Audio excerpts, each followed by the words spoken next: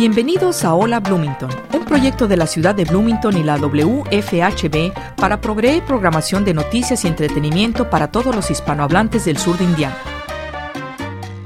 Hola Bloomington es producido y presentado por un dedicado grupo de voluntarios de nuestra comunidad. Welcome to Hola Bloomington, a project of the City of Bloomington and WFHB Community Radio to provide news and entertainment programming to the Spanish-speaking members of Southern Indiana. Hola Bloomington is brought to you by a dedicated group of community volunteers.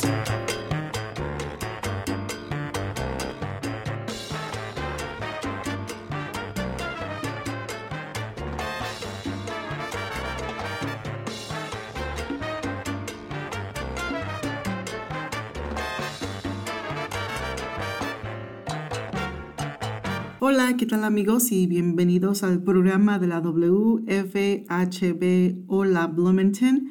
Les saluda a Josefa Madrigal nuevamente, pues ya estamos a viernes, al 27 de mayo del 2022. Y aquí su servidora preparando este programa para esta tardecita. Espero que pues la lluvia va y viene, que no esté lloviendo mucho.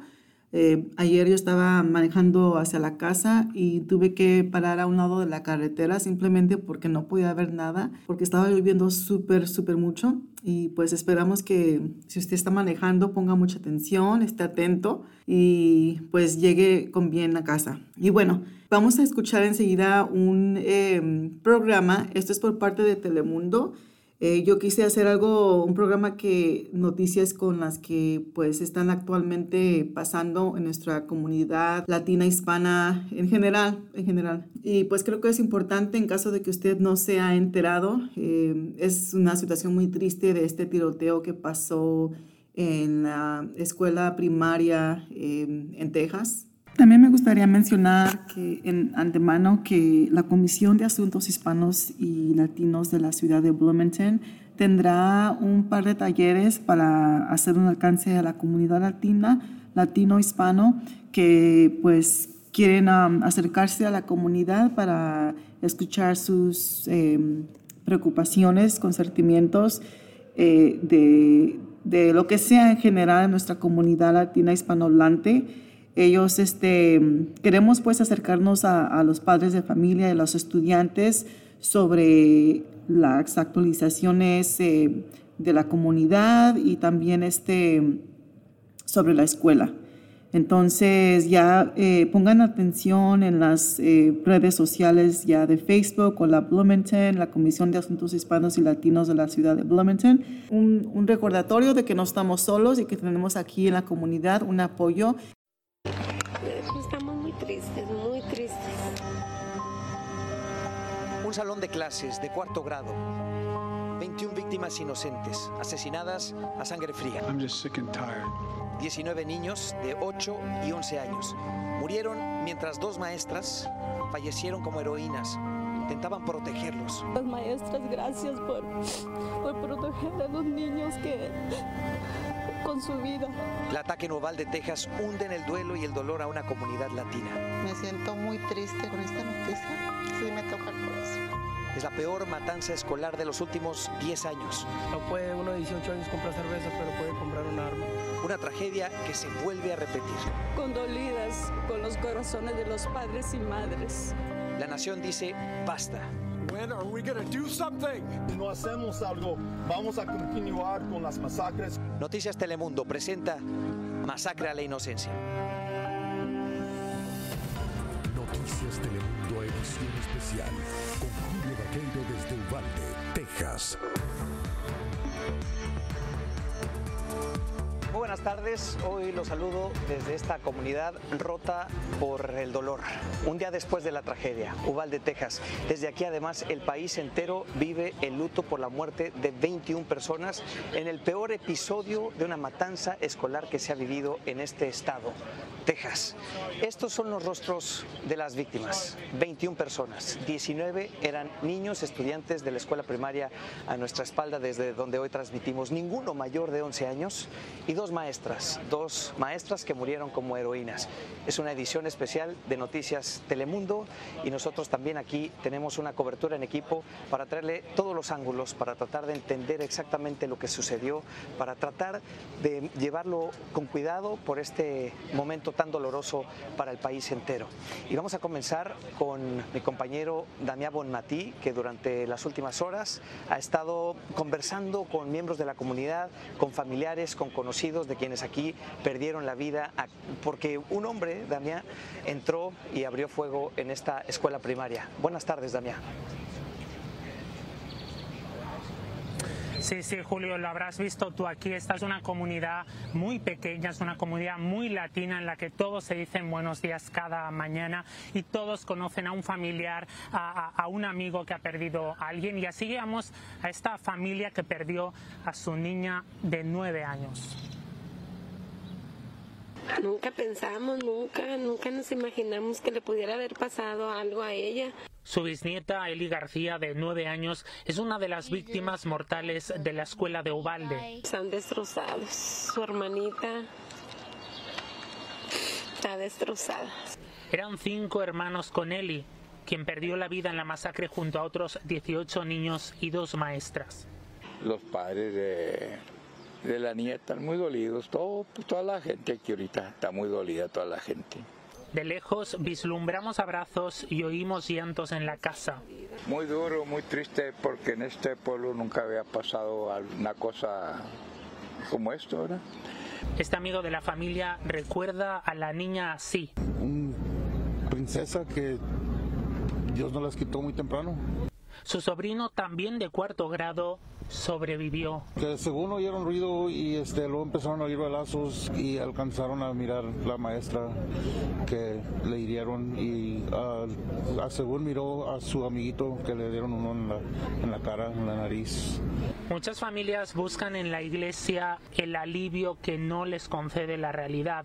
Este sacerdote visitó a los niños que luchan por su vida en el hospital. Están preocupados por sus amigos, que cómo está mi amigo, mi amiga, mi maestra, mi maestro.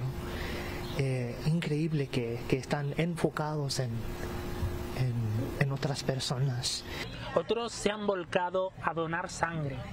Por horas han llegado más y más personas a esta fila inacabable. Vecinos que conocían o no a las víctimas, pero dicen que donar sangre es lo único que les hace sentir que hacen algo ante tanto horror. Ha sido muy difícil. Esta vecina de Uvalde también conocía a una de las maestras fallecidas, Irma García, con décadas enseñando ahí. Muy amable, su familia siempre en misa, ahí es donde los vi yo, ¿verdad? Y como oigo decir verdad que la querían mucho, tenía, me parece, 24 años y siempre en esa escuela. En las redes sociales los amigos fueron confirmando lo peor. Ya esta mañana yo vi que los niños que estaban tratando de buscar ya estaban muertos y eso me dolió tanto. Ella también es maestra. Si era yo en mi clase con mis estudiantes y algo así pasó, la primera cosa que yo puedo pensar en mi mente es voy a proteger a ellos. Aquí se dan cuenta, al vivirlo de tan cerca, que cualquiera puede ser víctima de esta lacra.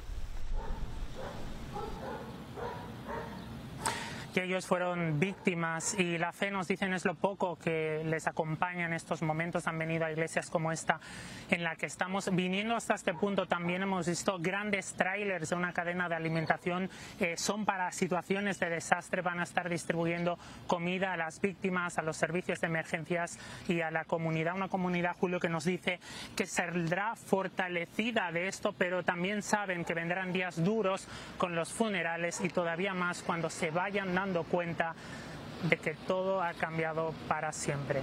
Julio. Todo ha cambiado para siempre. Damián, ¿cómo se levanta una comunidad después de una tragedia como la que vivieron aquí ayer en esta escuela primaria? Los investigadores creen que efectivamente esta escuela sí era el blanco del ataque. Desmienten así algunas versiones iniciales que sostenían que en realidad el atacante simplemente se estaba ocultando ahí después de chocar su camioneta. Lo que todavía no determinan es por qué se ensañó con estos niños de cuarto grado. Aquí está Edgar Muñoz, que tiene lo último de la investigación. Edgar, qué gusto saludarte. Gusto saludarte. Has hecho una pregunta muy importante pero difícil de resolver. Sí. Te tengo 3 datos de la investigación. Uno, que Salvador Ramos, este asesino, utilizó un arma R15, ¿no? Una cuerno de chivo. También algo importante es que se atrincheró justamente en un salón contiguo a donde estaban los niños. Es decir, había un pasillo y desde ahí tiró y cometió esta desgracia. Evidentemente estos datos fueron dados a conocer por el gobernador de Texas, quien tuvo una conferencia muy accidentada. Cargando un dolor inmenso, Javier Cáceres fue a escuchar a las autoridades para intentar entender la pesadilla que vive. Jacqueline, su hija de 9 años, está entre los 19 niños que murieron en esta terrible masacre. Mi hija le dio un balazo en el pecho. No sabemos cuánto tomó así hasta que le sacaron para afuera. Es lo que duele tanto porque no sabemos. Pero sí estaba ahí por mucho tiempo. Quienes acompañaban a Javier no podían contener el llanto. Fueron a la reunión encabezada por el gobernador de Texas en las que se dieron nuevos detalles de la investigación. Greg Abbott contó la única indicación sobre los planes del pistolero. Fueron 3 mensajes que él mismo publicó en Facebook. Uno, donde anunciaba que iba a disparar a la abuela. En otro, que ya lo había hecho. Este hombre, quien no quiso ser identificado, vio a la abuela del atacante herida. Más la miré a la señora que iba saliendo de la casa como asustada y agarrándose el pescuezo y agarrándose arriba de la cabeza. Y el tercero decía: I'm going to shoot an elementary school.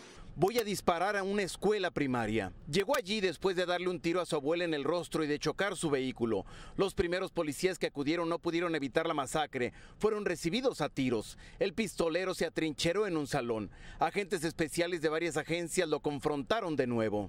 And a Border Patrol officer killed the gunman. Un agente del equipo táctico de la patrulla fronteriza mató al pistolero. Estaba fuera de servicio, pero acudió a la escuela. El autor de la masacre llevaba un rifle AR-15 y 223 balas.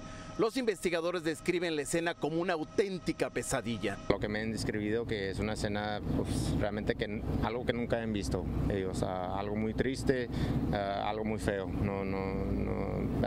Ellos hasta ellos mismos me dicen no recomiendan que nadie entre ahí. El gobernador de Texas dijo que en Uvalde hay serios problemas de salud mental y que gracias a las armas el pistolero no hizo más daño. Beto O'Rourke, candidato demócrata al gobierno del estado, se acercó para reclamarle. Le dijo que no estaba haciendo nada para evitar tragedias como esta y fue expulsado de la sala. Y necesitamos hacer todo lo que es posible para prevenir estas masacres que tenemos en cada comunidad. Adolfo Hernández también perdió a su sobrino en la masacre y está furioso porque el gobernador no ve un problema en la venta de armas. Estaba muy enojado y con otros sentimientos que acompañan a las familias de las víctimas.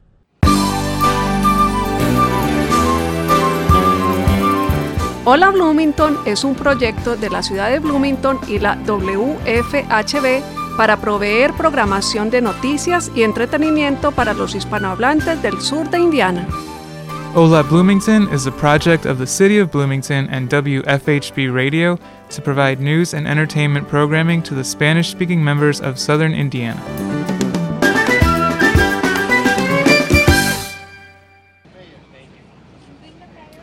Julio, para los papás que fueron a esta conferencia de prensa del gobernador, sienten que no le están diciendo toda la verdad. Yo quiero destacar la presencia del papá de Jacqueline Cáceres, que a pesar de su dolor, de su tristeza de haber muerto su niña de 9 años, tuvo el detalle, la delicadeza de ir a una conferencia de prensa de una autoridad para saber qué pasó. Ellos sienten que después del tiroteo se pudo haber hecho algo más. Y sobre todo la sensación de que tienen que ir ellos a las autoridades para que les expliquen lo que ha ocurrido. Exacto, o sea, qué valentía del papá, de verdad es admirable. Gracias, Edgar, gracias por este reporte. Uno siempre se pregunta en estos casos, ¿qué hace que una persona entre a una escuela y mate a niños inocentes? No a uno, no a dos, a 19 niños y a 2 adultos. Ya fue identificado el pistolero, era un joven solitario, estaba desempleado, había dejado ya la escuela, era víctima de bullying y ahora quienes lo vieron recientemente aseguran que se veía enojado, que estaba frustrado. Francisco Cuevas habló con gente muy cercana a él, entre ellos su abuelo. Así que nos vamos contigo, Francisco, buenas tardes.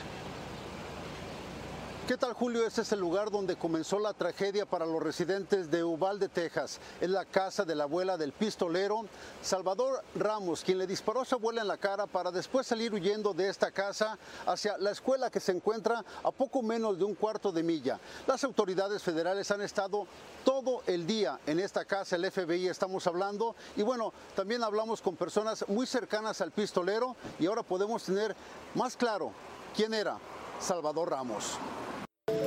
No lo esperaba yo. Quizás si fuera, yo me fui, quizás si fuera Tawai, a lo mejor me mata a mí también. Son las dramáticas palabras de Rolando Reyes, el abuelo que hoy pide perdón por el daño que su nieto causó a toda la comunidad, incluyendo a su propia familia. Lo siento mucho, tengo dolor para todo, porque muchos de los niños son nietos de amigos míos. Y lo siento por todas las familias, por todos. El pistolero compró las armas 2 días después de su cumpleaños 18. El gerente del restaurante donde trabajó dijo a Noticias Telemundo que era extraño y no socializaba con nadie. Esa es una tragedia muy dura. Yo no sé qué pensamientos trae, a ver. Don José era su vecino. Su nieto estuvo a punto de morir en la escuela a manos del hombre que a solo unas puertas de aquí también le disparó a su abuela después de una discusión. Él sabe muy bien lo que está haciendo, pero que tiroteó a su abuelita, pero lo que no entiendo yo, que por qué tiroteó a su abuelita y se fue a la escuela a matar niños. Jacqueline Cárdenas era compañera del joven y dice que Salvador era víctima de acoso por parte de otros compañeros de la preparatoria. Muchos niños como se reían de lo que él tenía puesto y todo. ¿Te sorprende lo que hizo en esta escuela? Sí. Hace solo 2 meses Salvador Ramos vivió en esta casa con su mamá. Está mal esa cosa, eso no está bien de la cabeza el muchacho ese. Con quien constantemente discutía, pero el novio de esta dice que nunca había visto tendencias violentas en el joven. ¿Tú nunca viste nada extraño en Salvador? No. ¿Era buen muchacho? Era buen muchacho, se portaba bien, cuando él lo conocía se portaba bien conmigo, a mí nunca me hizo nada mal, ¿no? En Uvalde, Texas, hoy todas las banderas están a media asta, una señal de dolor y desconcierto que está en cada uno de sus habitantes y aquellos que estuvieron cerca al joven que lo provocó. Julio, las autoridades locales y federales en estos momentos están reuniendo todas las piezas de este complicado rompecabezas. El sospechoso tenía 18 años, había abandonado sus estudios de preparatoria, no tenía ningún récord criminal, ni tampoco de ningún tipo de enfermedad mental. Este es el hombre que le cambió la vida a todos los residentes de esta comunidad de Uvalde, Texas. Eso es todo lo que tenemos. Julio, regresamos contigo. Muchas gracias, Francisco Cuevas, por ese reporte. Nosotros estamos en esta transmisión especial, edición especial de Noticias Telemundo por la masacre que ha sacudido a esta comunidad y al país entero. Venimos enseguida con más.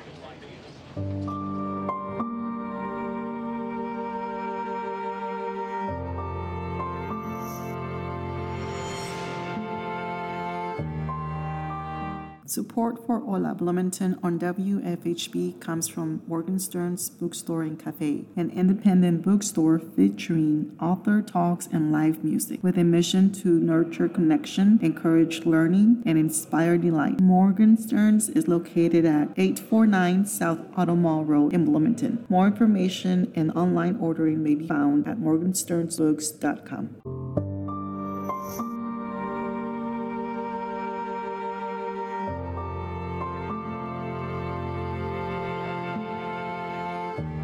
Personas han muerto aquí, 19 niños, 2 maestras a manos de un solo hombre.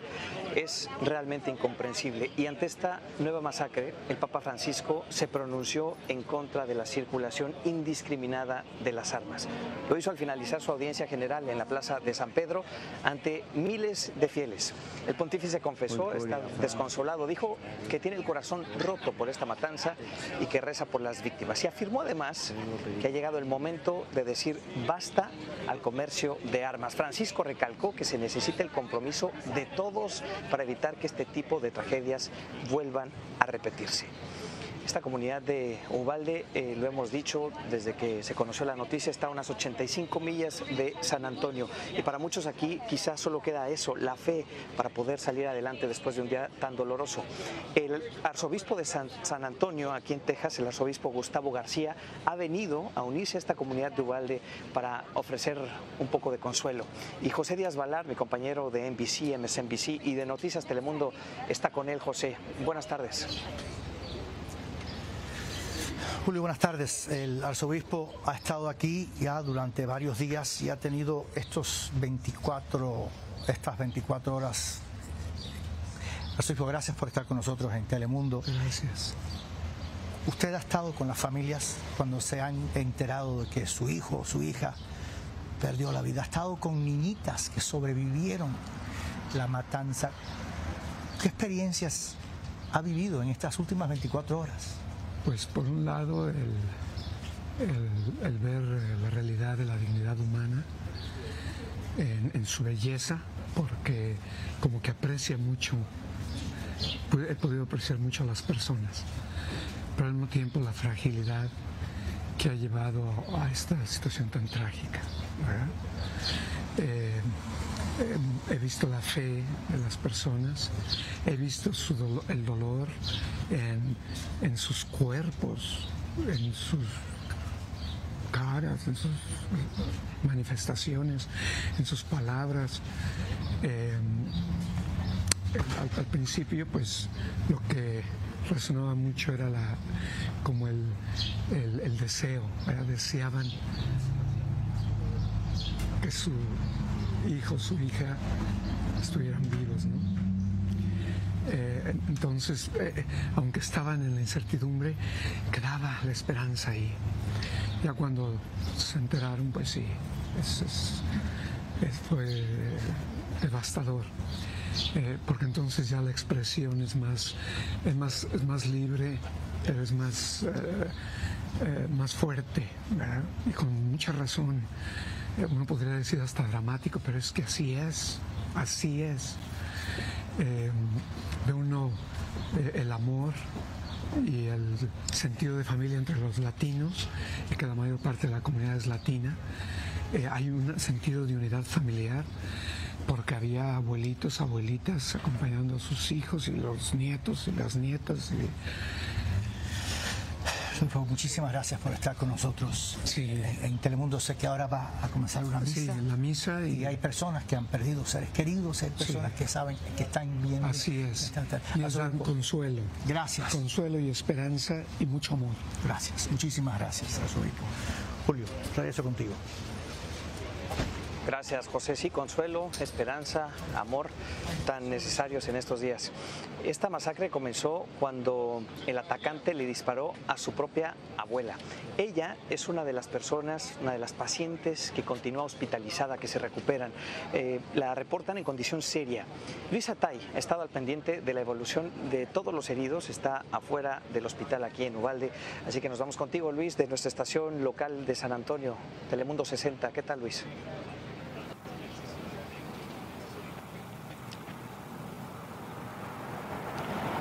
Así es, Julio. Nosotros continuamos dándole cobertura a esta tragedia que vive el poblado de Uvalde. En esta oportunidad estamos en el hospital de Uvalde y, como pueden observar a través de las pantallas de Telemundo, su entrada está menos concurrida que el día de ayer. Esto después del tiroteo.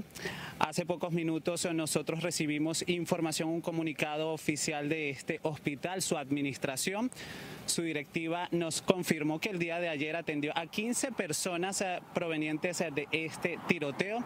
De estas 15 personas, 11 fueron niños y 4 fueron adultos. De estos 11 niños que fueron atendidos el día de ayer acá en el hospital de Uvalde, 2 fueron reportados muertos al llegar en las ambulancias y en los diferentes autobuses escolares, y de los 4 adultos, 3 fueron transportados a un hospital de San Antonio. Hace pocos minutos yo conversé con una trabajadora de este hospital que trabaja específicamente en la sala de emergencia, y ella nos reveló pues los momentos de pánico que vivieron no solo ellos, sino también los familiares de los pequeñitos. Así que de inmediato vamos a escuchar qué fue lo que nos dijo. Tristes, y pues ver los niños llorando, y pues sientes sentimiento con ellos porque pues también tenemos nietos, sobrinos de esa edad. ¿Cómo es la situación con las familias? No sabría. La directiva de este hospital informó que la edad comprendida de estos pequeñitos que fueron atendidos el día de ayer oscila entre los 8 y 10 años y según el comunicado en estos momentos no están siendo atendidos ninguno de estas personas que resultaron heridas el día de ayer luego del tiroteo. Es la información que puedo compartir a esta hora desde el hospital de Uvalde. Regreso contigo nuevamente al estudio, Julio. Adelante. Muchas gracias, Luis. Pues es que las edades son lo que hace que todo esto sea mucho más doloroso, entre 8 y 10 años. Estamos en vivo desde Uvalde, Texas. Tenemos una cobertura especial por este dolorosísimo tiroteo y seguimos con más aquí en Noticias Telemundo. Quédese.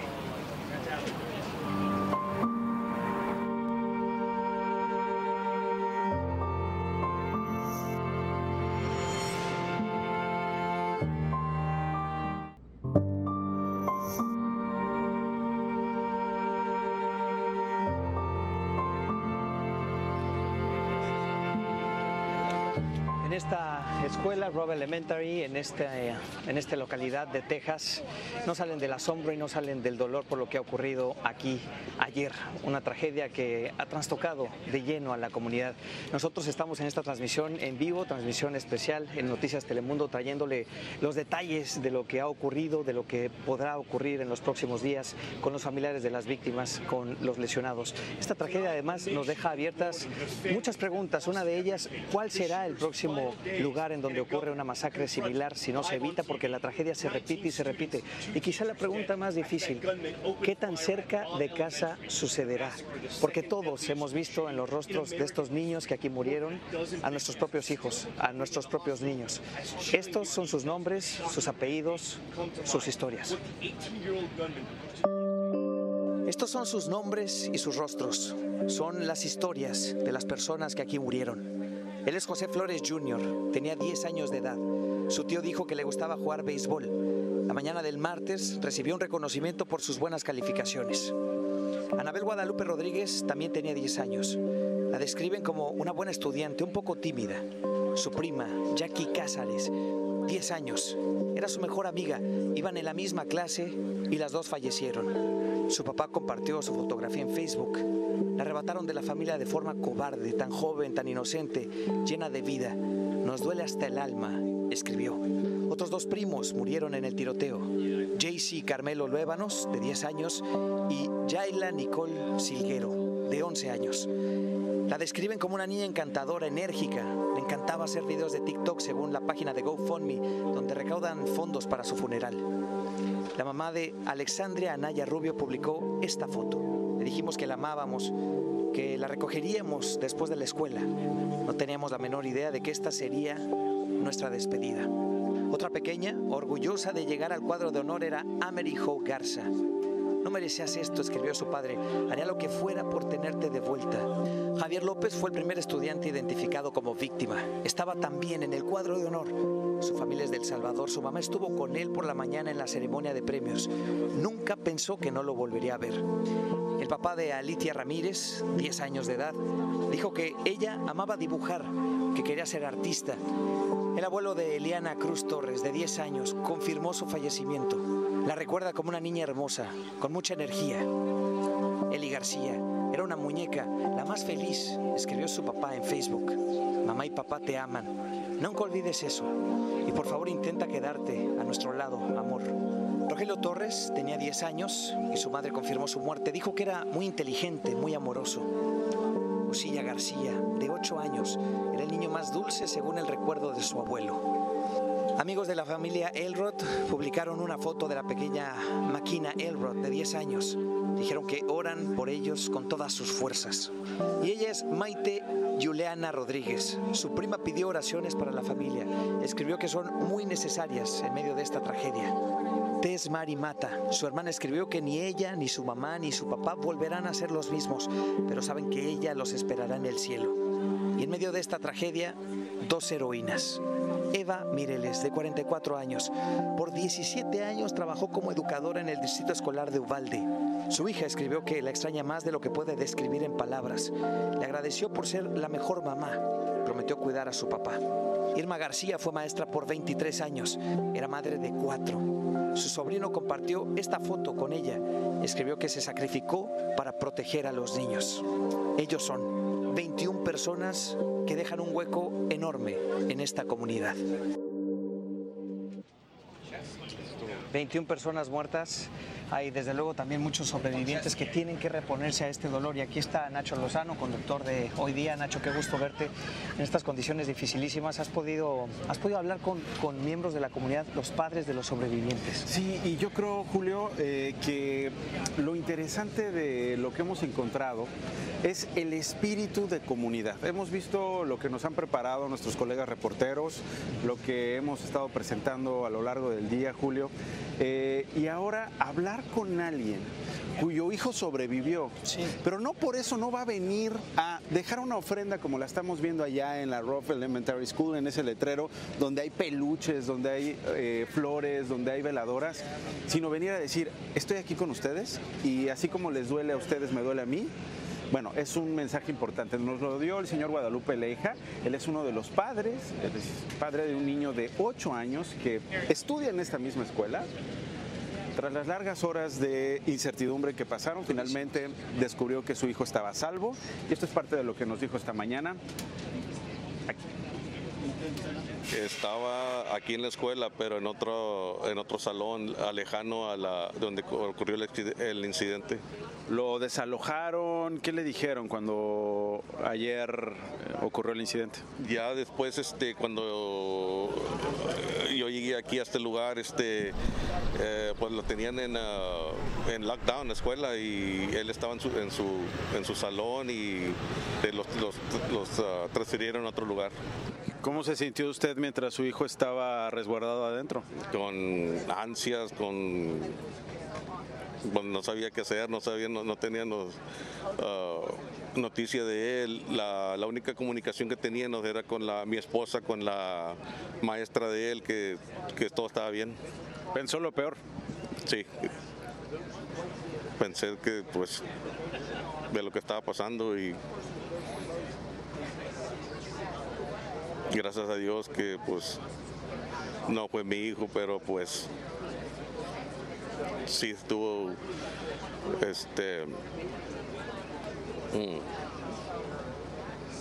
heartbreaking lo que pasó con otras familias, con otros niños. ¿Hasta cuándo, señor Lupe? ¿Hasta cuándo vamos a ver esto? ¿Hasta cuándo vamos a estar con el miedo de que la siguiente escuela sea la de nuestros hijos, que la siguiente víctima sean nuestros hijos? ¿Hasta cuándo, don Lupe?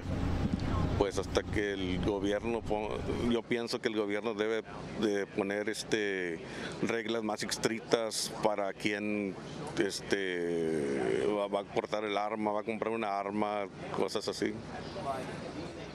Gracias por estos minutos. Qué bueno que su hijo está bien. ¿Piensa hablar con él en algún momento? ¿Decirle lo que pasó aquí en su escuela? En su momento sí lo haré.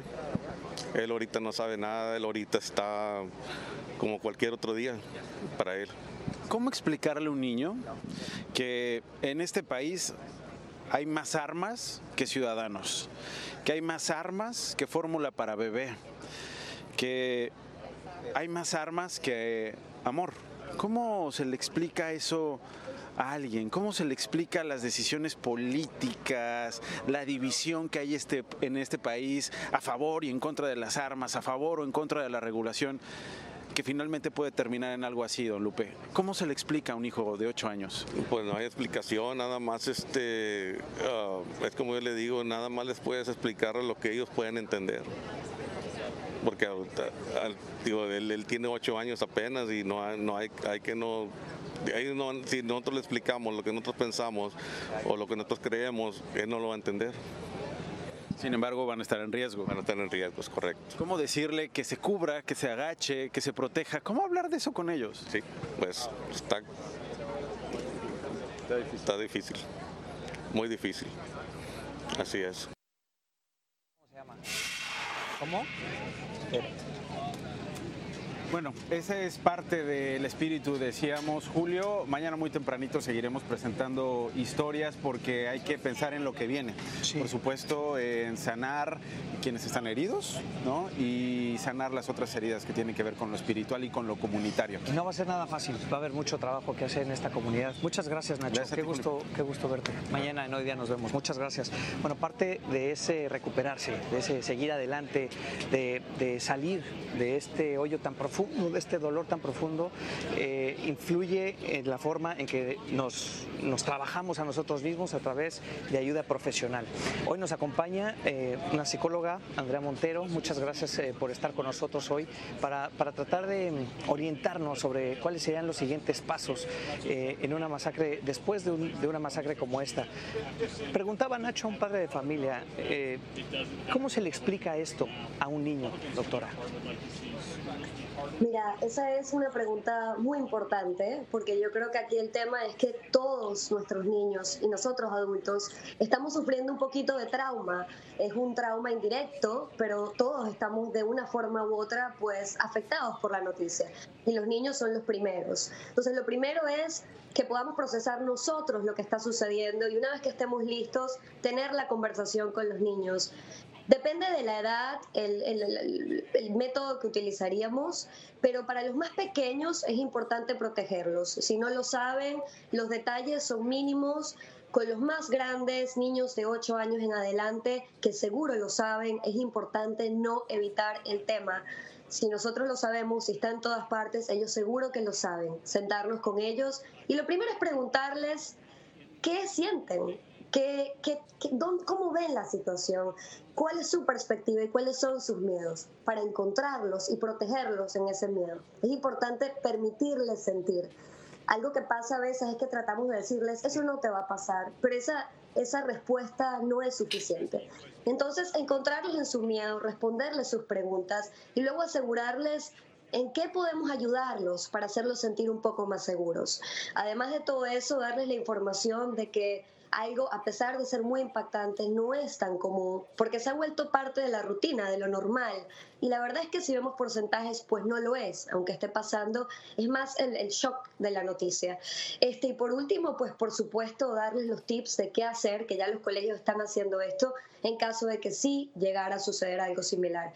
Pero lo más importante es permitirles sentir y estar ahí para ellos, para vivir el miedo juntos, por medio de la empatía. Sí, la comunicación. Muchísimas gracias, doctora. Yo creo que sus palabras nos orientan muchísimo para poder tener estas conversaciones en casa. Muchas gracias. Vamos a hacer una pausa. Es rapidísima. Quédese porque seguimos en esta transmisión especial desde Uvalde, Texas, el día después de la masacre a la inocencia.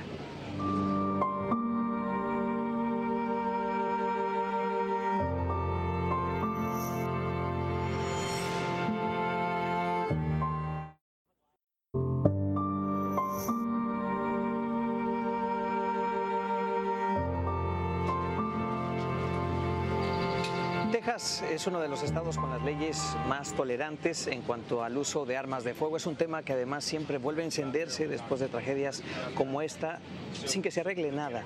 Y mientras seguimos perdiendo vidas inocentes en escuelas, en supermercados, en diferentes escenarios. Vámonos con Javier Vega desde Washington, D.C. Javier, el debate otra vez. Se enciende la conversación sobre las armas a raíz de esta masacre, pero ¿pueden cambiar las cosas? Buenas tardes. Julio, pues vaya pregunta, es que acontecimientos como este nos conmocionan a todos y sin duda impactan a la opinión pública y ante este debate inevitable del control de armas se da a conocer hoy una encuesta, la hicieron justo después del último tiroteo allá en Buffalo, Nueva York y revela que el 54% de los estadounidenses, más de la mitad de la población, está a favor de leyes más estrictas del control de armas. La masacre en Uvalde, Texas, ocurrió a menos de un año de que la legislatura estatal ampliara los derechos a las armas. Su gobernador Greg Abbott celebraba así la firma de 7 nuevas leyes en junio pasado, que reafirmaron a Texas entre los estados que imponen menos restricciones. Algo que sufrió en primera fila Cynthia, una enfermera tejana que fue de las primeras en asistir a víctimas tras la masacre de El Paso en 2019. Haciendo el proceso más fácil para comprar armas. Fue como si no hubiera pasado nuestro evento. como si esa tragedia no hubiera pasado y no se respeta. Y es que en Texas hoy solo se requiere tener 18 años para comprar un rifle y 21 para una pistola. No se revisan antecedentes para ventas entre particulares, tampoco hay límite en la compra de armamento o municiones y la aportación no requiere permiso. Además, localmente se bloquean nuevas regulaciones federales, lo que en la práctica convierte al estado en un santuario. Si el estado de Texas no había cambiado la ley, a lo mejor cada niño y cada persona en Uvalde ahorita que está muerto hubiera vivido. Pero para los republicanos, quienes hoy empujan por un mayor control de armas, solo se aprovechan de la tragedia. Lo están politizando, acusó este senador tejano, quien negó que limitar derechos sea el camino. Mientras en el Capitolio siguen estancadas 2 leyes que ampliarían la revisión de antecedentes. Y el líder demócrata en el Senado descartó un voto inminente, condicionándolo a un improbable acuerdo bipartidista. Y es que la segunda enmienda no es absoluta, argumentó el presidente, quien confirmó que visitará Texas. En tanto, a 4 horas de Uvalde, la Asociación Nacional del Rifle mantiene su reunión anual este viernes en Houston, la mayor feria de armas desde que inició la pandemia y que tendrá como invitado al expresidente Trump. El arma no es nada más que un pedazo de metal como este teléfono, que si yo lo dejo ahí, regreso en 3 días, está ahí otra vez en su mismo lugar. Son las personas las que accionan las armas. Es un problema mental. Hasta que no entendamos eso, no vamos a parar estas masacres. Argumentos de lado y lado en un debate que crece mientras los tiroteos no cesan. Aquí en Washington la política lo es todo y es la política la que tiene detenida una posible reforma de armas aquí en el Congreso. Por lo pronto los demócratas se han dado 10 días para explorar la posibilidad de un acuerdo bipartidista. Veremos, Julio. Veremos. Muchas gracias, Javier, desde Washington. Aquí, en este lugar, todavía hay muchos agentes del orden oficiales que llegaron en cuanto escucharon la alarma de la emergencia. Y hace un momento hablamos con el oficial Jay Owen, que acudió a atender la emergencia. ¿Con qué escena se encontró? ¿Qué había ahí adentro, oficial? ¿Qué había dentro de la escuela? Ajá, ¿cómo era la escena? Es algo de una película de horror.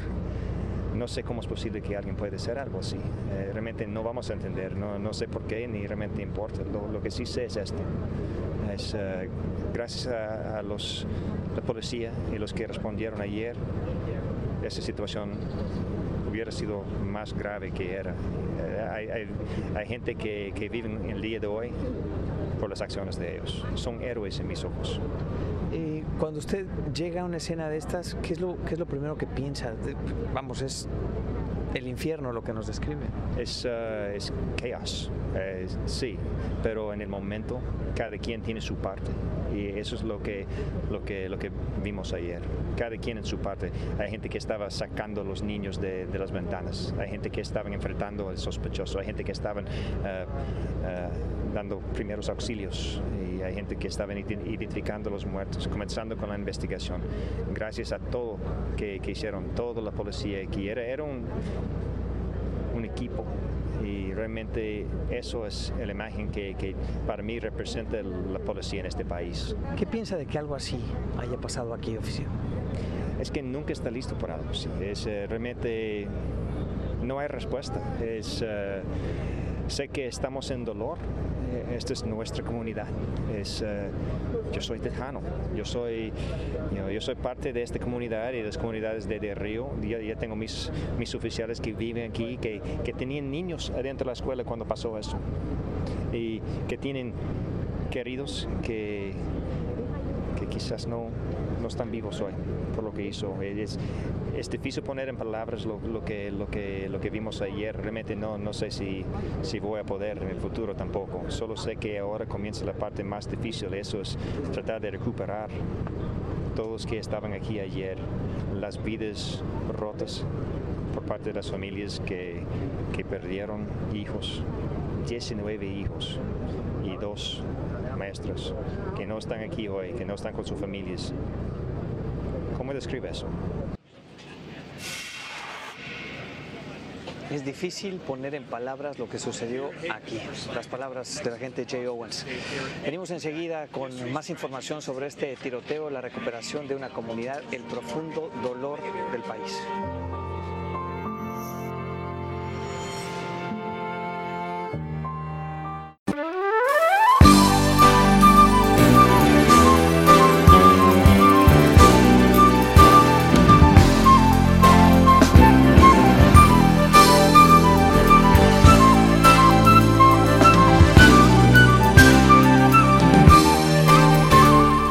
Hola Bloomington es producido por un dedicado grupo de voluntarios de esta comunidad. Para formar parte de nuestro equipo, llámenos al 323-1200.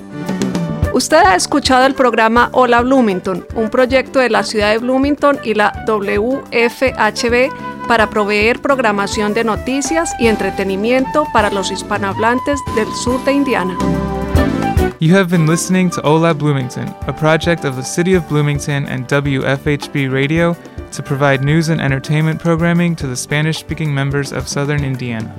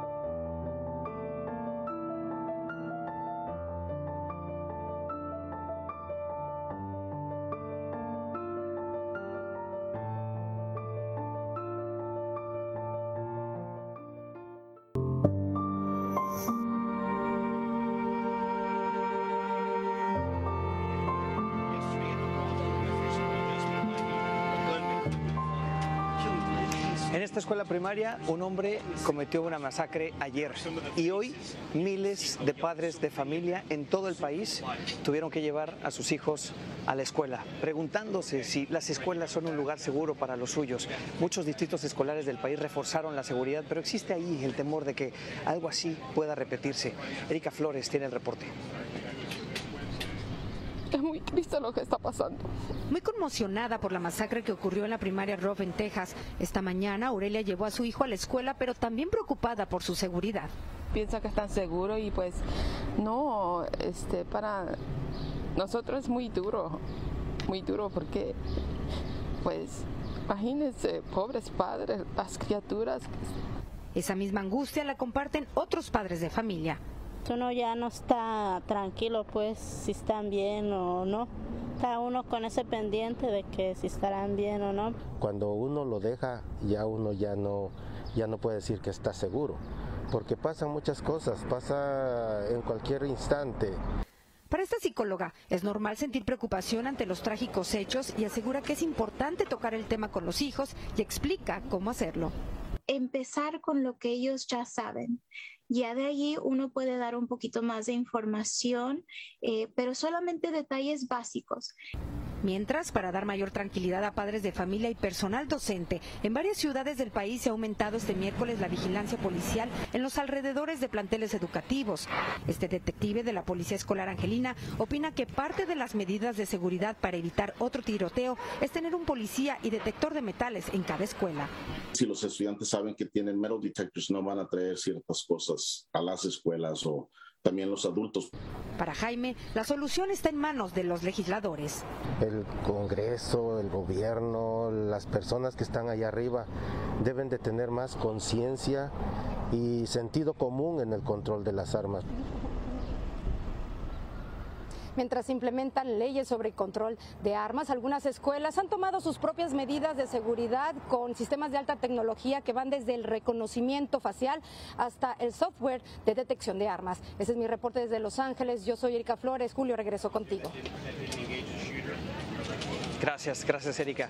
Hay más información, le invitamos a que siga de cerca esta noticia de la masacre en Uvalde en nuestras plataformas digitales, noticiastelemundo.com. En su pantalla puede usted escanear con su celular este código QR para seguir los detalles en vivo. Mire, hemos sido testigos del dolor, hemos sido testigos de la inacción de los políticos, hemos sido testigos de cómo estas tragedias se repiten una y otra vez, pero hay 21 muertos, 19 son niños que fallecieron en su salón de clases con sus dos maestras, y a ellos les debemos no ser indiferentes, no acostumbrarnos a esto y, aunque parezca difícil, seguir en esta lucha para que esto no vuelva a repetirse. Así vamos, un día a la vez. Gracias por estar aquí, tenga muy buenas noches.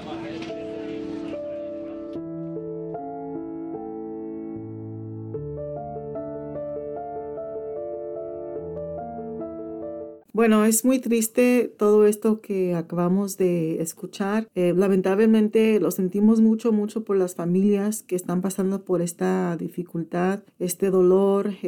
Yo como madre de familia, pues no me imaginaría nunca que esto pasara. Pero desafortunadamente situaciones así pues pasan en diferentes áreas, y creo que es importante tratar de consolarnos unos a los otros, de prepararnos unos a los otros, de poder escucharnos y así aprender de cualquier cosa que tal vez no hemos hecho o podemos hacer. Si usted está interesado o interesada en ser activa en algo en la comunidad y hacer un cambio, quiero decirle que su voz cuenta, y que es importante que se involucre, porque queremos que usted como miembro de la comunidad pueda y sea parte de nuestra comunidad, y esa voz que usted tiene es importante. En este caso es importante para nosotros escuchar de usted y pues queremos saber qué opina, qué piensa. Muchas personas están contra pistolas en las escuelas, armas, y otras personas están a favor de que al menos la persona de seguridad en la escuela esté armado para proteger en casos de que situaciones así pasen. y muchos están pues enojados con, por ejemplo, con pues los legislative, que pues están a favor de dar pistolas a quien esté interesado. Creo que la ley es, si es mayor de 18 años y no se requiere permiso. Es lo que acabo de aprender, que no se requiere permiso para poder tener una arma, que muchos están a favor de eso y muchos no están a favor de eso. Por lo mismo, por ejemplo, aquí en las escuelas públicas, no sé si usted sabe, pero hay en las escuelas como secundarias, no sé si en todas, pero en las escuelas secundarias hay una persona, se llama Resource Officer, un oficial policía que es de recursos a la escuela, y estos Resource Officers aquí local no están armados. Entonces, no sé qué opina usted, y si quiere opinar, tiene algo que decirnos. Es importante que nosotros escuchemos de usted. Su opinión vale y pues nuestra comunidad cuenta. Entonces, por último, me gustaría recordarle que la Comisión de Asuntos Hispanos y Latinos van a tener un taller en junio. Aún no tenemos la fecha, pero va a ser un domingo, el 12 de junio o la próxima semana después de ese, para que usted pueda involucrarse y participar. Ellos quieren, al igual que con nuestro departamento de recursos comunitarios y familiares, queremos proveer un espacio que en su lenguaje a padres de familia, estudiantes, para que nos hablen de sus preocupaciones, si hay alguna, con las escuelas aquí públicas del condado de Monroe. Y también queremos escuchar a los estudiantes tocante sus experiencias en el condado, en las escuelas aquí del condado de Monroe. Si usted está interesado en participar o si tiene alguna pregunta o duda, puede comunicarse a nuestro Departamento de Recursos Comunitarios y Familiares de la ciudad de Bloomington al 812-349-3860, o también puede escribirme por correo electrónico a josefa.madrigal@bloomington.in.gov. Con esto me despido. Le doy las gracias a nuestro dedicado grupo de voluntarios de Hola Bloomington. Gracias a nuestro productor ejecutivo Kate Young. Ahora quédese para escuchar la hora latina con música para bailar y disfrutar.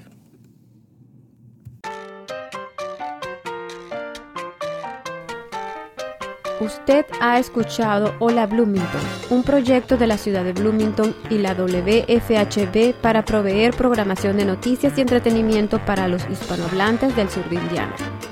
Hola Bloomington es producido por un dedicado grupo de voluntarios de esta comunidad. Para formar parte de nuestro equipo, llámenos al 323-1200 o escríbanos a hola@wfhb.org. You have been listening to Hola Bloomington, a project of the City of Bloomington and WFHB Community Radio to provide news and entertainment programming to the Spanish-speaking members of Southern Indiana. Hola Bloomington is produced and brought to you by a dedicated group of community volunteers. If you want to be part of our team, give us a call at 323-1200 or send us an email, hola@wfhb.org.